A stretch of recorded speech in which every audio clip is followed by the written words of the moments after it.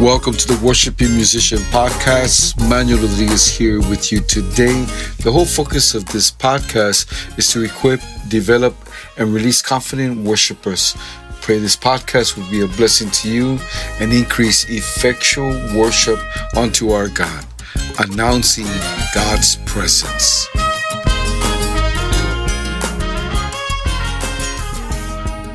Well, thank you for joining me here today on the podcast. Those of you that have been listening in, I really do appreciate it a lot. I'm not sure if you're listening in the morning or in the afternoon or in the evening. If you like this podcast, share it with somebody. If you don't like the podcast, share it with somebody else.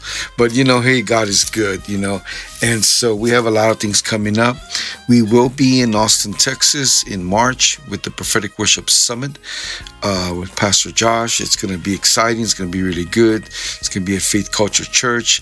If you want information, if you're in San Antonio or Texas or Austin area, information will be in the show notes on how you can register and go to the summit.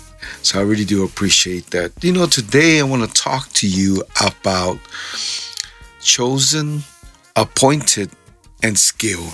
All of these things are so important to the ministry of worship because we're going to see a few things here in the Old Testament equivalent of Levites and minstrels and pastors. And, the Levites were chosen. Out of all the tribes of Israel, God chose the Levites to minister to him in the house of the Lord. They were a tribe designated from God, of God, to minister. And, in this word in First Chronicles 15 verse 2, it says, "Then David said, no one may carry the ark of God, but the Levites. For the Lord has chosen them to carry the ark of God and to minister before him forever." In this word chosen, in the Hebrew word, it means chosen after having successfully passed a test, or should I say even a trial. So it's best after it has been tested. It's at its best, okay, when it's been tested. Whenever you test something, it's going to withstand that, whatever test you put in, pressure or whatever it is that you're doing on it, that it passes that test, then you're chosen for that work, or you're chosen to be used by God, or more than that, to do exactly what God has called you to do. In Exodus 32, verse 25 and 26, it says, "Whoever is on the Lord's side, come to me." And all the sons of Levi gathered themselves together to him. And why was this said? Because Moses had been at Mount Zion, okay, with God, and the Levites were chosen from among them. Of course, of all the tribes, the Levites were chosen. And so Moses returned from the mountain, and he found a people worshiping a false god, the golden calf. We know the story, right? And so he asked this question. Who is in the Lord's side? Wow, pretty powerful there, because what he was looking for is a fiery loyalty to God. Come on. They were loyal to God. They were obedient to the end and devoted to God with no compromise for the world. And it was a high standard that they had to set for the music ministers. But God is well able to raise up a people who have a fiery loyalty, come on, to the King of Kings, and in a covenant relationship with him. Do you want that covenant relationship with who you are as a minstrel, as a psalmist? it's important here. The most important characteristic of a music minister in his or personal life is that they have a loyalty to God and to the local church. And so it's important to set a high standard of loyalty for musicians and for singers.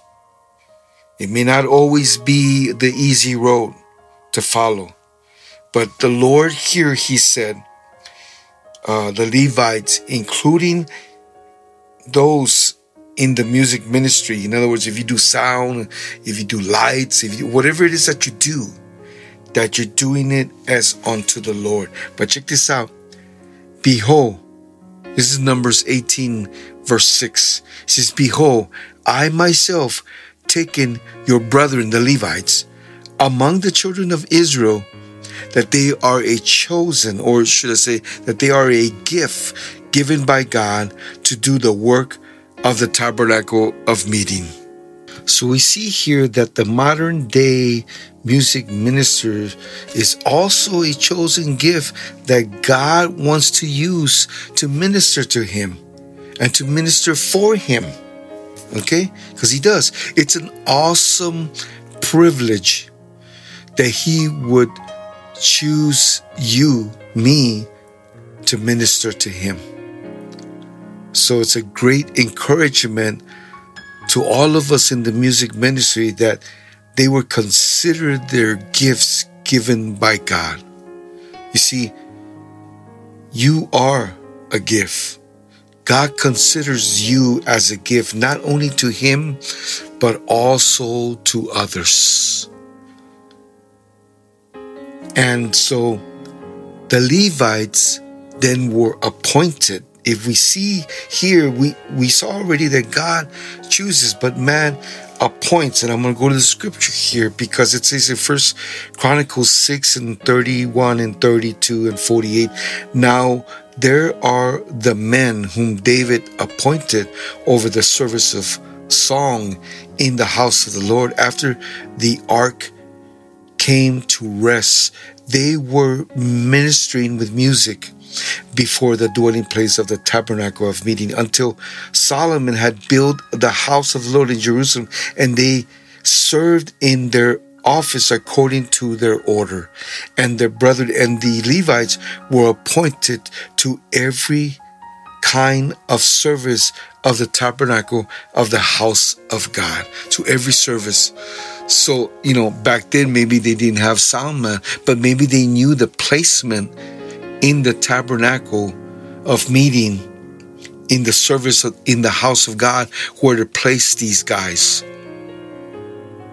Okay? And so we see here that 4,000 musicians in 1 Chronicles 23 verse 5 were appointed, and God gave them the instruction and gives leadership to participate in what God is doing.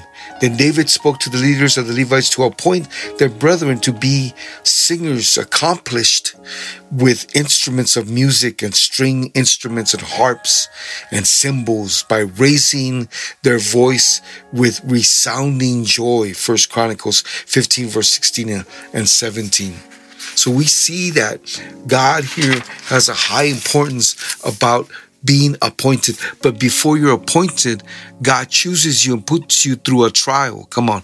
He puts you through a test that you could then say, I've been tested by the Lord to do this work.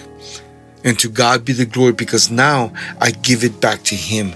And this word appointment, it means to stand and to give. In other words, when you've been tested and you've been tried, you're going to stand because you know that God is testing you.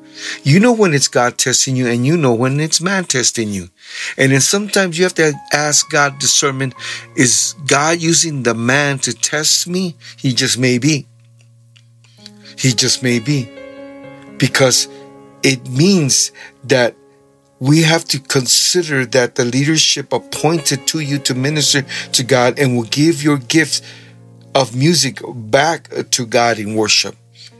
If you're that person that you're willing to do that, the appointment of this minstrel, of these psalmists, it requires us to realize that this musical gift that they possess, that you possess, has been given by the grace of God. Come on, amen, somebody?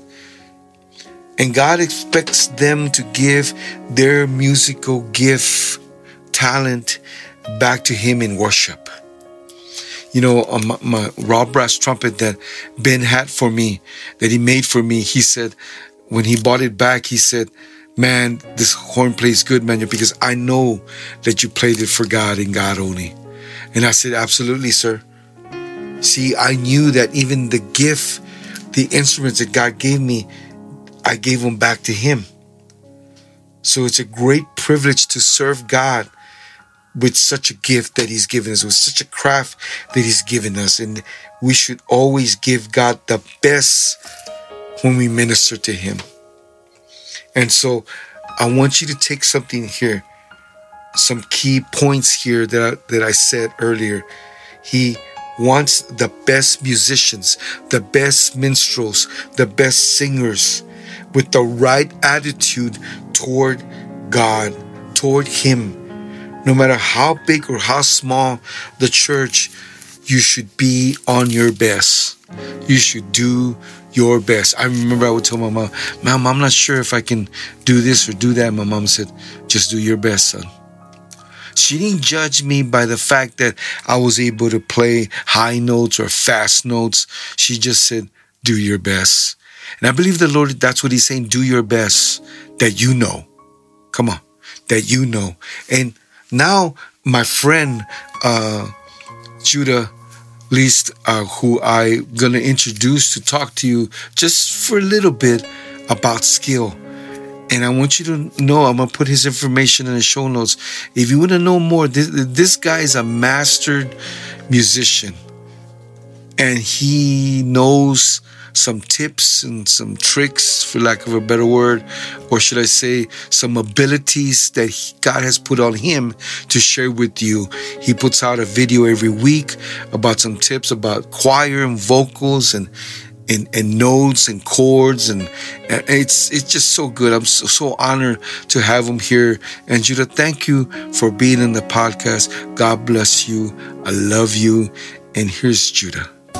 If you believe that the Tabernacle of David sets the standard for musical worship today still, then you must also believe in the culture of learning and development of your craft. David's music director, Chenaniah, should direct the music, the scriptures say, because he understood it. Now, being skillful wasn't just the job of the music director, Chenaniah, it was a culture. The Bible tells us that they were trained in singing to the Lord. Not only were they trained in singing their craft, but trained in singing to the Lord. It means that this spiritual exercise of singing to the Lord required training, and they cast lots for their duties, teachers and pupils alike. There was teachers, there was pupils, there was a culture of learning. So if you're involved in the praise and worship team at your church, ask yourself this honest question and really be honest with yourself. In the period of the last 6 months, in what way specifically have I improved musically? This is most certainly a question I actually ask myself on a regular basis. And if I can't be specific with my answer, then I know there's something that I need to do. So if you know you need to improve and you need a little help along the way, then I recommend you hit follow, as I release videos every week that help people just like you. Judah, thank you very much. That was really, really good. So hope you were blessed. God bless you. And we'll see you next week on the Worshiping Musician Podcast.